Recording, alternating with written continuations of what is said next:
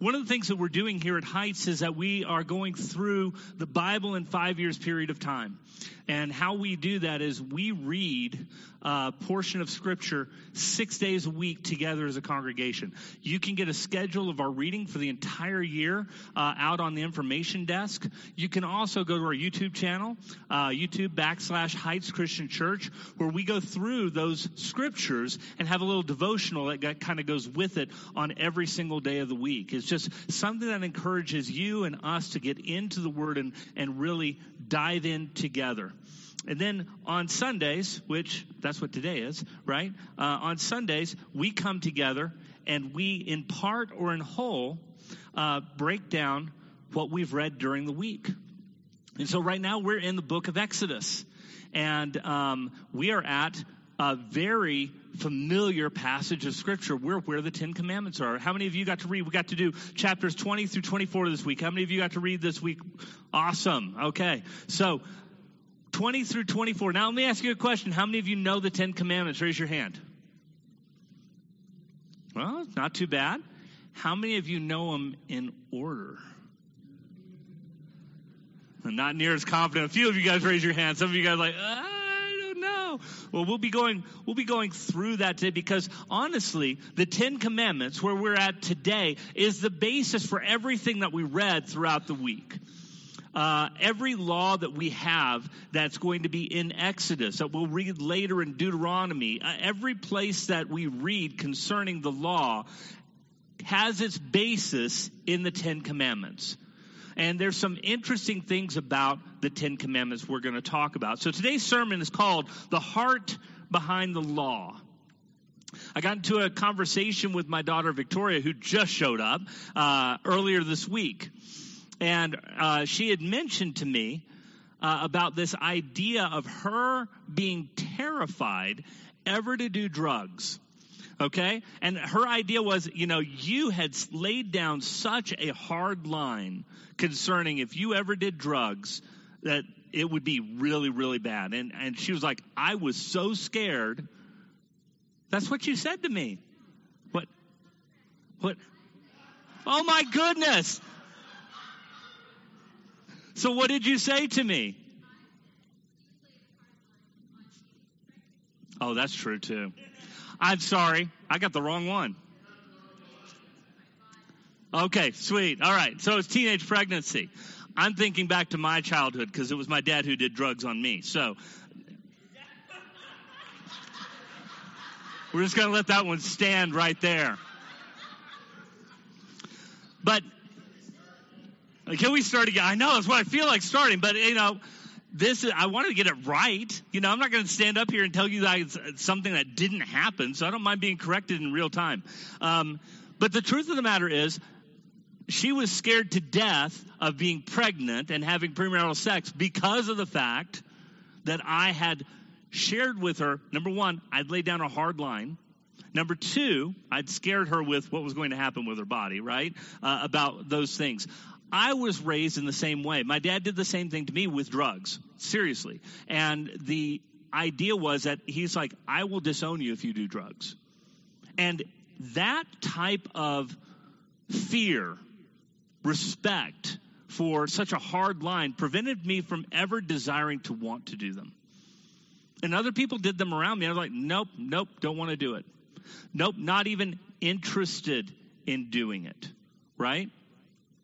And what we're going to find out as we look at the Ten Commandments today is that in the Ten Commandments, what we have are restrictions that God places upon us as believers in Christ, but also with the people of Israel. And the reason why he does that is for the preservation of a relationship that he wants to have with them.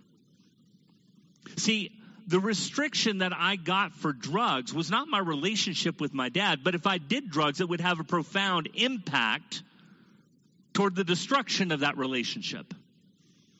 My daughter not having premarital sex is not our relationship with one another, but rather if she had, it would have profoundly affected our relationship with one another. And a lot of times when we go back into the Old Testament and we look at the list of the 10 Commandments, we sometimes see them as a list of rules that need to be kept in order to have a relationship with God, when in reality what God is doing is saying, I'm wanting to preserve my relationship with my people, and to do so, these are the things that you are not to do, because by doing so, you will profoundly affect that relationship. And so that's what we find ourselves looking at in the 10 Commandments. So let's take a look at the 10 Commandments together in Exodus chapter 20. And we're going to be kind of taking a pretty, not just deep dive, but one that affects you and I as we go through these things. And God spoke all these words. I am the Lord your God, who brought you out of Egypt, out of the land of slavery. You shall have no other gods before me. You shall not make for yourself an idol in the form of anything in heaven above, or on the earth beneath, or in the waters below. You shall not bow down to them or worship them, for I, the Lord your God, am a jealous God, punishing the children for the sin of the fathers to the third and fourth generation of those who hate me, but showing love to 1,000 generations of those who love me and keep my commandments. You shall not misuse the name of the Lord your God, for the Lord will not hold anyone guiltless who misuses his name. Remember the Sabbath day by keeping it holy. 6 days you shall labor and do all your work. But the seventh day is a Sabbath to the Lord your God. On it you shall not do any work, neither you, nor your son, nor your daughter, nor your manservant, nor your maidservant, nor your animals, nor the alien within your gates. For in 6 days the Lord made the heavens and the earth and the sea and all that is in them. But he rested on the seventh day, and therefore the Lord blessed the Sabbath day and made it holy. Honor your father and mother, so that you may live long in the land the Lord your God is giving you. You shall not murder. You shall not commit adultery. You shall not steal. You shall not give false testimony against your neighbor. You shall not covet your neighbor's house. You shall not covet your neighbor's wife or his manservant or maidservant, his ox or donkey, or anything that belongs to your neighbor. When people saw the thunder and lightning and heard the trumpet and saw the mountain in smoke, they trembled with fear, and they stayed at a distance. And they said to Moses, speak to us yourselves and we will listen, but do not have God speak to us or we will die. Moses said to the people, do not be afraid. God has come to test you so that the fear of God will be with you to keep you from sinning. The people remained at a distance while Moses approached the thick darkness where God was. A couple of things that stand out in this passage is first this. You know, we quote the 10 Commandments all the time. I would say at least we're familiar with them, right? We're familiar with the idea of the 10 Commandments. How many of us have overlooked that the 10 Commandments weren't spoken to Moses up on the mountain in a cloud by himself, where God is chiseling all this out? It was spoken to the people of Israel directly by God. How many of us overlook that? Because that's what's happening right here. It's kind of a cool thing when you think that God, he's brought the people to the mountain, they've consecrated themselves, and God himself speaks to all the people. These 10 Commandments. I think that's, number one, cool, probably exceptionally terrifying, right? If you watch the videos this week, I'm thinking they're probably rethinking a little bit concerning their complaining along the way. It's like, oh, God's speaking. I'm not. Well, I don't know. Moses, you speak to us. We can't handle this. It's terrifying to hear from the God whom it is that we're serving. The second thing is that Moses tells the people exactly why the 10 Commandments are given, the basis for the rest of the law that's going to be meted out by God when Moses is up with him for 40 days and 40 nights. And he says there at the end in verse 20, and Moses said to the people, do not be afraid. God has come to test you so that the fear of God will be with you to keep you from sinning. In other words, it's a strong admonition against these things right here, these 10 commandments that are going to affect their relationship with God and their relationship with others. This will tear those things down. Pay attention to them. The fear of God is there. It is not so that these 10 commandments would become their relationship with God, but rather that these 10 commandments are there to protect their relationship with God. And this was understood by David, because if we look in the longest chapter in all the Bible is about the Word of God. And it's one of my favorite Psalms. It's Psalm 119. And early on in the Psalm, David, inspired by the Holy Spirit, is writing these things down, and you can tell he gets it. He understands why the Word of God is given to the people and why the law is being handed out to the people of Israel. Starting in verse 9, he says this: how can a young man keep his way pure? By living according to your word. I seek you with all of my heart. Do not let me stray from your commands. I have hidden your word in my heart, that I might not sin against you. Praise be to you, O Lord. Teach me your decrees. With my lips I recount all the laws that come from your mouth. I rejoice in following your statutes as one rejoices in great riches. I meditate upon your precepts and consider your ways. I delight in your decrees. I will not neglect your word. See, David gets it. That's why he's a man after God's own heart. He gets it. The law is there that I might not sin against God, that I would treasure the word of God, that I would walk righteously in his path, that I would do the things that God wants me to do and avoid the things that will destroy my relationship with God. Primarily these 10 commandments. So let's take a look at them. Because I believe that if we look at the 10 commandments, believe it or not, they're still applicable today. If we talked about these things and the destruction that it brings upon our relationship with God, our relationship with others, we're going to find that we are in the midst of a culture that wants to repudiate these 10 commandments and think that they can still have a good relationship with God. It would be like me saying, no, Dad, guess what? I'm going to do drugs in the house and you're going to just love me anyway. That would have destroyed our relationship. I can tell you that 100%. Because my dad was not someone who would fool around with the idea of drugs. And while my daughter knows there'd be forgiveness for her if she ever had walked into that before marriage, there would have been consequences for those circumstances that have brought a rift, not just between us, but between her and her Lord. So take a look at these together, starting in verse 3. You shall have no other gods before me. None. Zero. God is supposed to be number one. Do you think that still is in effect today? You think that would be important for God today? You think Jesus wants to be number one in your life? He is Lord of all, or he's not Lord at all, right?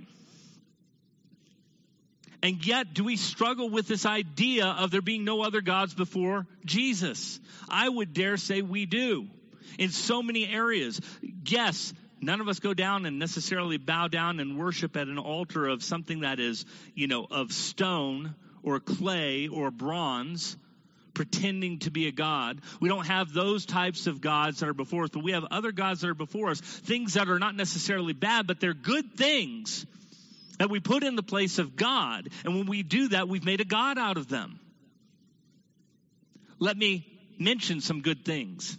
Your spouse, your children, your job, your education, or your kids' education. And you know how to test whether or not those things are gods. If God takes those away from you, do you still worship God or do you blame him? Because guess what? Every single one of us living in this world are marked for death. You are, I am, it's going to happen. God may take your wife, may take your husband before you, may take your wife or husband and have to walk through a terrible disease or sickness. If in those moments where you should be relying upon God, you are instead blaming God for something He never promised, eternal life on this earth, in our fallen state, that where we're going to decay to death, if He becomes the one you are blaming, rather than the one that you are turning to, you have made a god of whatever it is that you're losing. This is why David, when he's about to lose his child, goes and worships God for 7 days, and then the child dies.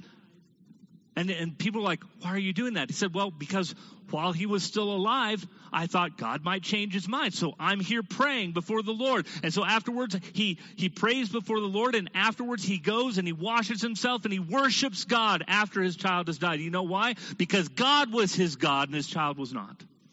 Did he love his child? Absolutely he did. But not above God. See, we have to have the right perspective.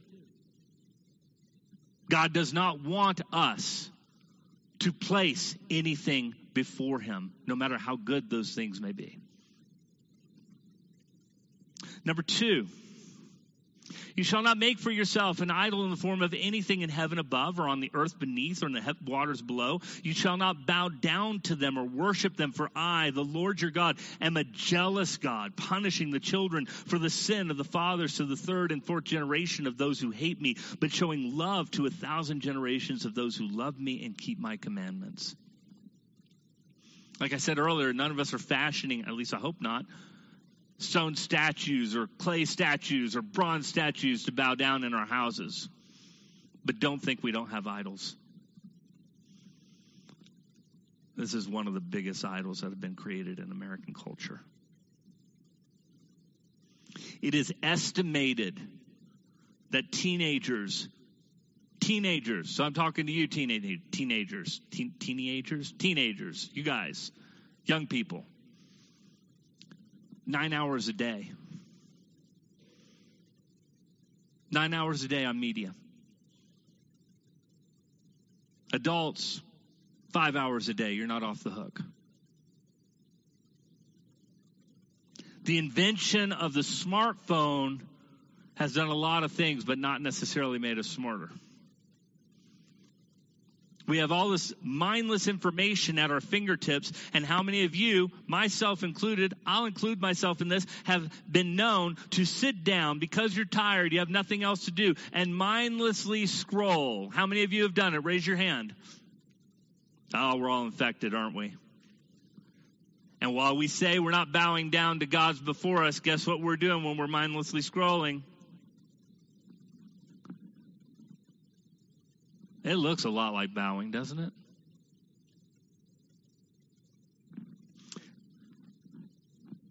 I've got a challenge for you. It's a simple challenge. And it's for everybody in here, whether you're an adult or a youth. If you really want to get an eye on how this affects our relationship with God, I want you to choose one day intentionally.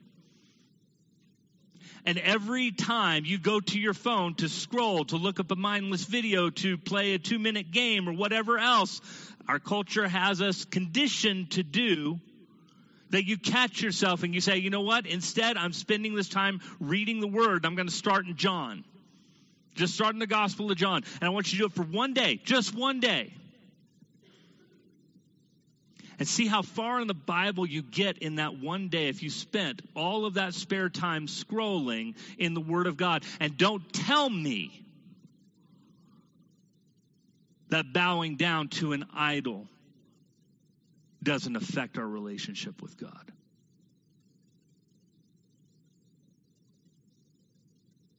You doing the dishes and you watch a TV show on your tablet? My wife does that. Put on the Bible and listen to it instead. How far would you get in that one day? In that one day. And it will be a wake-up call for every single one of us to realize how badly we have bowed down to other gods. I'm guilty. I'm going to tell you I'm guilty. And this is not to say, look, every minute of our time, every second outside of that has only to do that. But come on, guys. If you find yourself after that one day having read through a big portion of the New Testament, you're going to know you've been cheating yourself. You're going to know that you've been cheating God. And you're going to know that your relationship with God has been affected by this little device.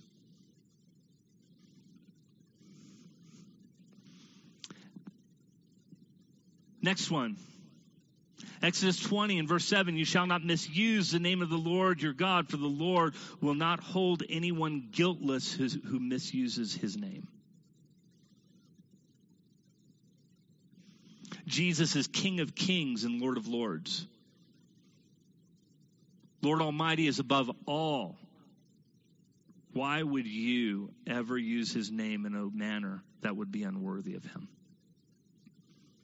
And ironically, if you think about it, we don't do that for other gods. Nobody has a cuss word for Allah, right? Or his most famous prophet, Muhammad, right? Nobody has the teachings of Buddha and talks about Buddha in such a derogatory way, do they? Christian comedian Darren Streblow talking about it in one of his comedy bits. He's like, you never hear that? Stub your toe, you're going to go, Buddha! Buddha! Nobody does that. And yet, oh my. Or we use Jesus Christ and not in a way that is worthy of his name. Sometimes we add a middle initial that doesn't exist. You know what I'm talking about? Or we combine the name of God with a secular cuss word and put it together. This should never happen. That you and I as believers in Christ should never be so flippant with the name of God. How are we going to draw ourselves closer to God by using his name in that way? How are we going to convince others that we revere his name? You know, I would rather hear the F-bomb than somebody misusing God's name. Let me just tell you that. That is not a license for you to start using the F-bomb here in church.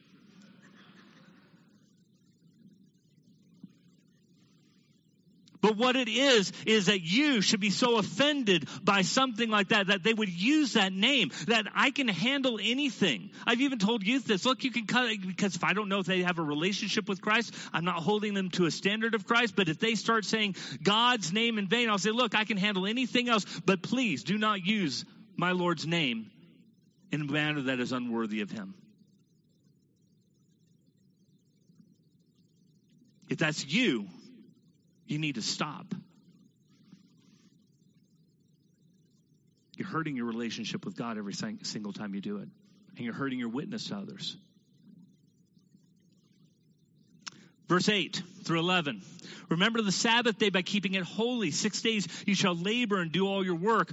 But the seventh day is a Sabbath to the Lord your God. On it you shall not do any work, neither you nor your son or daughter, your manservant or maidservant, nor your animals, nor your alien within your gates. For in 6 days the Lord made the heavens and the earth, the sea and all that's in them. But he rested on the seventh day. Therefore the Lord blessed the Sabbath and made it holy. Remember a couple weeks ago we started talking about the connection between a faithful attendance at church, between men and women who were involved in their church, and the successfulness of their marriages, the happiness of their marriages. The happiest people in their marriages are the ones who honor God most.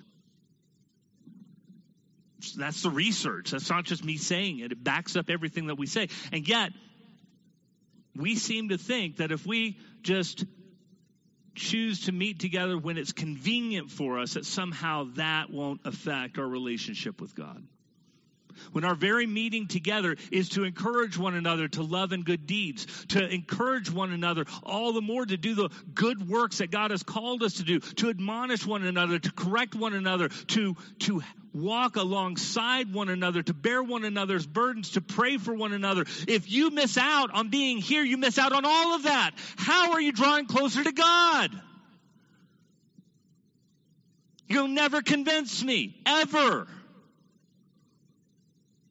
So when you miss and you make other things a priority than the meeting together of God's people, please understand you are hurting your relationship with God. You just are. Not my word, that's his. That's why these things are here. And yes, we don't meet on the Sabbath anymore, but we are told to meet together. And for us not to do those things is to break down that relationship with God. Because I can tell you something right now. You find me 50 people who are not going to church, who say that they're a Christian. 48 of them, at least, don't have a stronger relationship than those who are. You won't be the exception. You'll be the rule. The exception is probably in those third world countries, or those lockdown countries, those closed countries where the gospel can't be preached. And there's a special grace that God gives those people who are planting the seeds of the gospel and relying upon him, who would have community if community existed. Don't take it for granted. Be here on Sundays. Build up your relationship with Christ. Verse 12, honor your father and mother so that you may live long in the land the Lord your God is giving you. Now we make this transition from these first 4 commandments that have to do with God, and we now move to other people starting in the home. It's not by accident that God begins with the family, the smallest subsection of society. As a matter of fact, this is repeated also in the New Testament. So we look in Ephesians chapter 6, it says, children, obey your parents in the Lord, for this is right. Honor your father and mother, which is the first commandment with the promise that it may go well with you and that you may enjoy long life on the earth. God has designed moms and dads to be the authorities over their children for the purpose of raising up godly offspring.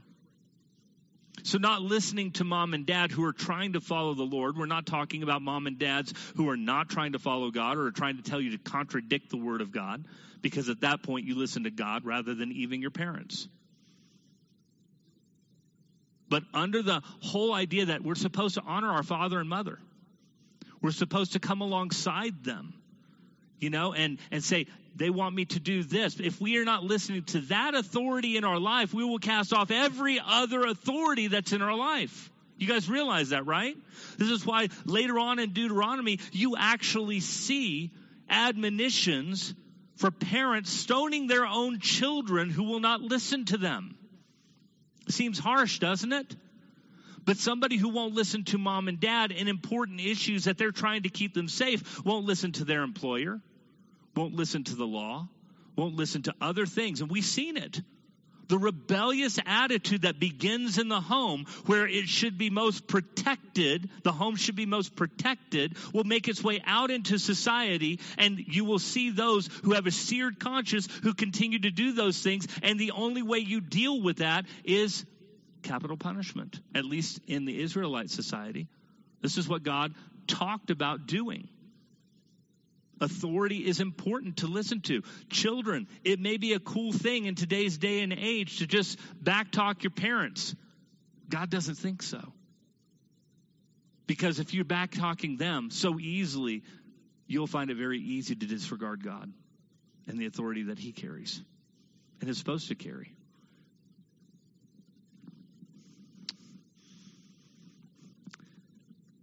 Going back to Exodus 20 and verse 13. You shall not murder. We can pretty much agree. We haven't gotten so far yet that we think murder is a bad thing, right? We're not thinking that murder is a great thing to have for our society, right? It tears apart not just the relationship between the person and the person that they murdered. It tears apart trust in society. If you want to live in a safe society, murders don't go free. And yet, what we're seeing in some of our society today is we're seeing exactly that. How are those cities doing right now? Not so good, huh? because it's torn away the fabric of trust that was supposed to be built up by those who are in authority. This is why God said, do not murder. This is why you will read in the law that those who murder, what's supposed to happen to them? They too are supposed to die. Why are they supposed to die? Because there is a safety for the rest of society. This is not just the 10 Commandments that only deal with God and God alone. It's God and us together in community. Remember, this is 1.5 to 2.5 million people.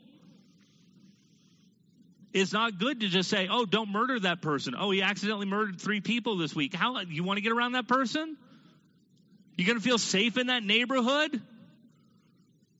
You guys understand that God is wanting peace for the society? So murder is bad, and therefore the punishment for murder was capital punishment. My own personal views concerning what the Word of God says, capital punishment ought to be in the United States. It really should be. We've done everything we can to get away from it. You know why?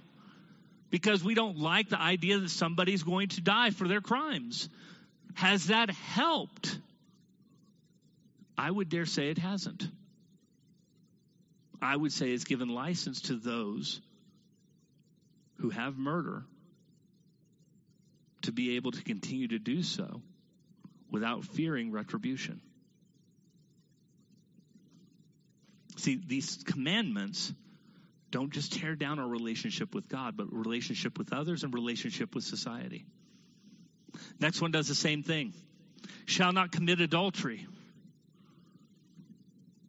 This whole idea of wandering eyes and going after somebody else, the grass being greener on the other side, brings the destruction of the family. Anybody who has been a victim of adultery within the context of a marriage knows how destructive it can be. Can God put that back together under the grace of Jesus Christ? Yes, he can. But there's a reason why Jesus said this was the only allowance for which divorce could take place. It destroys the very fabric of the intimacy between a husband and a wife. It destroys the whole idea of the stability of the home that God wants to establish. It destroys the stability for the children raised in that family, for now they have to choose what's going to happen. Adultery was considered so bad in the Old Testament law that we had stoning to death for those who were caught in adulterous affairs. That's how bad they saw this as a plague upon the society. It is interesting, and I know I've mentioned it recently, and I'll mention it again, that sexual immorality is one of the biggest reasons people walk away from God. Whether it's living together, premarital sex, extramarital affairs, stepping outside the bounds of God's ordained sexuality, whether we're talking about homosexuality or today's transgenderism. All of those things, if you participate in them, make you very, very likely that you will drop God from your life forever. And so we see the rule of why adultery is said, no, you shall not commit adultery. It breaks a covenant promise that God has established between a man and his wife. A covenant promise that he would love her as Christ loves the church.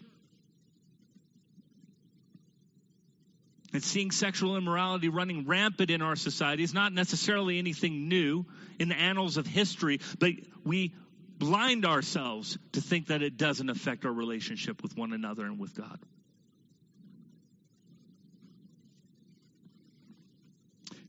Verse 15, you shall not steal. This breaks down the trust of people with one another. Coming into my home and taking something that's fine. We're not talking about a pencil down at, Bank of America when you were writing a check. I forgot to put this back. It's talking about a knowing thing that you're going off and doing for the purpose of taking something for yourself that is not yours. Anybody ever had anything stolen from them? It's a violation, right? It's a violation of trust. And then, do you want to be around those people who have stole from you? No. You was like, I don't want anything to do with you. That you would use or abuse me in such a way. This is why theft, especially as we looked at it this week, if you looked at theft, it was oftentimes either 2 to 5 times as much the person who stole would have to pay back. Why such a punitive damage? Because it rips the fabric of society. It's why what you're seeing out in California with these laws right now, where they can steal up to nearly $1,000 without being prosecuted, is such a terrible thing. It's why businesses are fleeing the area. You know why? Because it's destroying the fabric of society that's there. The stealing of property, the destruction of property, which is just stealing by destroying. And somehow claiming, but they have insurance, doesn't make it better. Feel more safe just because you have insurance and you can cover your butt? Nope, because it's not about that. This is to have a just and righteous society. Going to the next one, you shall not give false testimony against your neighbor. You shouldn't lie to people. All of us have lied. Would you guys agree? How many of you have lied? Raise your hand. All right, so we've all done false testimony, and it creates a rip of trust within our families and our friends and whoever we've lied to in order for us to get ahead, look better, whatever it is. But when a lie becomes the thing in which society glorifies because it's all about getting ahead, we can see the destruction of society happening. We can see that in America right now. I hate to say it, there are too many lies that are being spoken out as truth to our generation. We see it in the media all the time. It used to be the media cared about truth. Now they don't. They care about their agenda. I don't care right or left. I'm just saying it's just the agenda. Getting my point across. When truth means nothing, society is on its downward spiral because now lies have become noble. And nobody feels safe when lies are noble.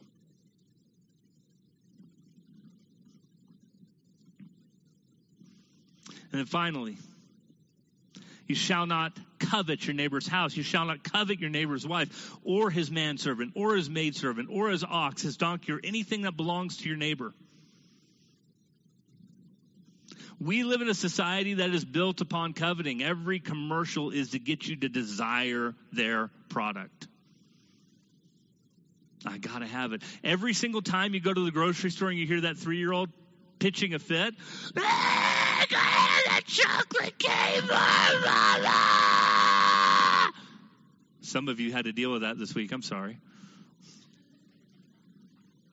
You know what that is? That's coveting.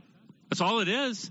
It's placing my happiness, my contentment, my joy, all in this object that if I don't have it, I'm going to do that. And you know what? Adults were just as bad as the 3-year-olds. Our fits just look different. You know, I want to have blank. Or we look at, what somebody has accumulated and we're jealous because we don't have the boat or the truck or we've never had a new car or, whatever it might be. Even though we have been well provided for, that our contentment should be in Christ. And if we have food in our belly and clothes on our back, according to the Word of God, which I can point out in Jesus saying in Matthew chapter 6, which I can point out Paul saying in 1 Timothy chapter 6, if I can point out in James chapter 2 where he alludes to that, to a brother who's in need in chapter 2, all of them say the same thing, and it has to do with food in your belly, clothes on your back, and we will be content. And you know what? As Christians, we are terrible at this. Don't get me wrong, I'm fine with good stuff and new stuff and all that, but we have made our happiness, both in our churches and in our personal lives, about the things that we have. Because we bought into the lies of the culture that coveting is good, and it's not. It ruins contentment. I am so blessed. I have never gone without, ever. I have always had a roof over my head, which I'm not even promised. I've always had a roof over my head. I've always had clothes on my back. I've always had food in my belly. Always, always, always. I should be content. And to be less than that is to be coveting. is to place our joy in something other than Christ. See, these 10 commandments that we look at, that's why I want to point out to you guys, these 10 commandments, these rules, right, are not our relationship with Christ. But by breaking these rules, by breaking these 10 commandments, we profoundly affect it. You know, it's so interesting. After the whole 10 commandments are given, and further commandments that are extrapolated from that God brings forth, in chapter 24, this is the heart of God behind the law that's taken place. So let's take a look at chapter 24 real quick. And then he said to Moses, "Come up to the Lord, you and Aaron, Nadab and Abihu, and the 70 of the elders of Israel. You are to worship at the distance, but Moses alone is to approach the Lord. The others must not come near, and the people may not come up with him." When Moses went and told the people all the Lord's words and laws, they responded with one voice, "Everything the Lord has said, we will do." Moses then wrote down everything the Lord had said. He got up early the next morning and built an altar at the foot of the mountain and set up 12 stone pillars representing the 12 tribes of Israel. And then he sent young Israelite men, and they offered burnt offerings and sacrificed young bulls and fellowship offerings to the Lord. Moses took half of the blood and put it in bowls, and the other half he sprinkled on the altar. And then he took the book of the covenant and he read it to the people, and they responded, "We will do everything the Lord has said. We will obey." Moses then took the blood and sprinkled it on the people and said, "This is the blood of the covenant that the Lord has made with you in accordance to all these words." Moses and Aaron, Nadab and Abihu, and the 70 elders of Israel went up and saw the God of Israel. Under his feet was something like a pavement made of sapphire, clear as the sky itself. But God did not raise his hand against these leaders of the Israelites. They saw God, and they ate and they drank. See, the heart of the law was to preserve a relationship they had with God. And the blood of the covenant, think about what just happened. We will obey everything God has said. And they are thrown with the blood of the covenant that's splattered onto the people. That absolutely represents the blood of Jesus Christ. Only thing that makes you and us worthy is not because of our worth, but because of what he's done for us. And the blood of the sacrifice that is there, guess what? Then they go up and they're in the presence of God. And God, as a result of it, doesn't strike them down. They're covered by the blood of the covenant. And they have agreed to obey all that God has commanded. Isn't that very similar to what we're called to do in making disciples? What we're called to do in making disciples is to go make disciples of all nations, baptizing them in the name of the Father, Son, and Holy Spirit, and what? Teaching them to obey everything I've commanded you. Why? Because we have a relationship with Christ. And when we read the Word of God in that framework of relationship, we see the rules of God in a different light. Not as something that we have to keep to have a relationship, but rather something that we want to keep so we don't ruin the relationship we have. That's a big difference, because there's a whole movement right now of deconstructionism that's out there who have replaced the rules of God by only interpreting the rules as the relationship. Well, I don't want to follow those rules. And so they want to do those things that break the covenant of God and destroy their relationship with God while trying to proclaim that they have one with God at the same time. You begin to understand why these things are so important and put them in the right perspective. The rules of God are not our relationship with Jesus Christ.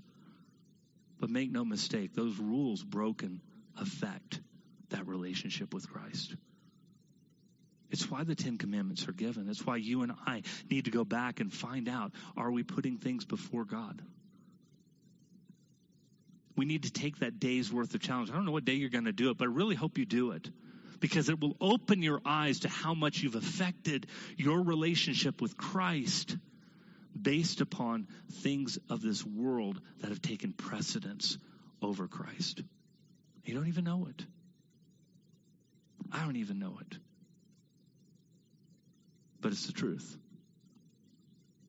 These are here to help preserve our relationships with God and with one another in community, and shouldn't be looked down upon because they happen to be rules that we're following.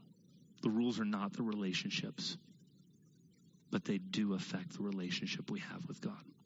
Make no mistake. Would you stand with me?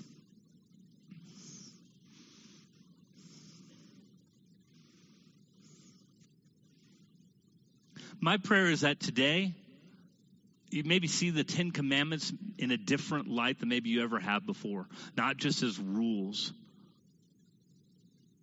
although they are that. But understand that they're protections for our relationship with Christ, with God.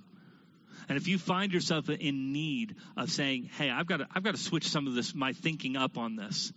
Maybe I need to start coming to church because I'm perfecting my relationship with God. Maybe I need to start putting my smartphone away, or at least when I catch myself scrolling, I need to be reading the Word of God so I can build on my relationship with Jesus so this doesn't become an idol in my life. Maybe I should rethink some of the things that I have valued in this society and make sure that my contentment is found in Christ and Christ alone.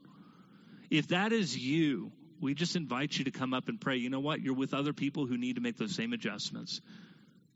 My name is Jeremy Bannister, and I struggle with these same things. I need a deeper relationship with Christ. I need to stop bowing down to the idols of this age. I need to stop being distracted by things that will draw me away from Christ so that I can have a strong relationship with Him. I need to stop doing those things that harm my relationship with Jesus, because the rules are not the relationship, but boy, they sure do affect it. That's you. We just invite you to come down as a fellow sinner. Pray for these things before the Lord. Be brought back in right relationship with Him. Walk out in joy, coveting nothing but Him. That's my prayer for you today. Would you pray with me? God, thank you for our time together. I just pray in the name of Jesus, you will help us to understand that your rules, your 10 Commandments, these things that are there are not our relationship with you, but they profoundly affect it. God, that you have sent Jesus to die on the cross for our sins. We thank you for that, Lord. But God, forgive us. Forgive us, Lord, if we have made idols and gods of other things in this world and have harmed our relationship with you because we have regarded them above you, God. We ask, Lord, that you would accept our humble repentance right now in those things and toward others, dear Heavenly Father. If we've broken faith through any of these commands that you have placed, Lord, we repent before you and we pray that you will help us amend those relationships that have been affected by our sin, Lord. And help us to regard Jesus above all, that we may share of the good news of Jesus Christ to the world around us. Help us not to be confused between the rules and the relationships, but to understand that there is a correlation between the two. And we need to pay attention. We pray it in Jesus' name. Amen.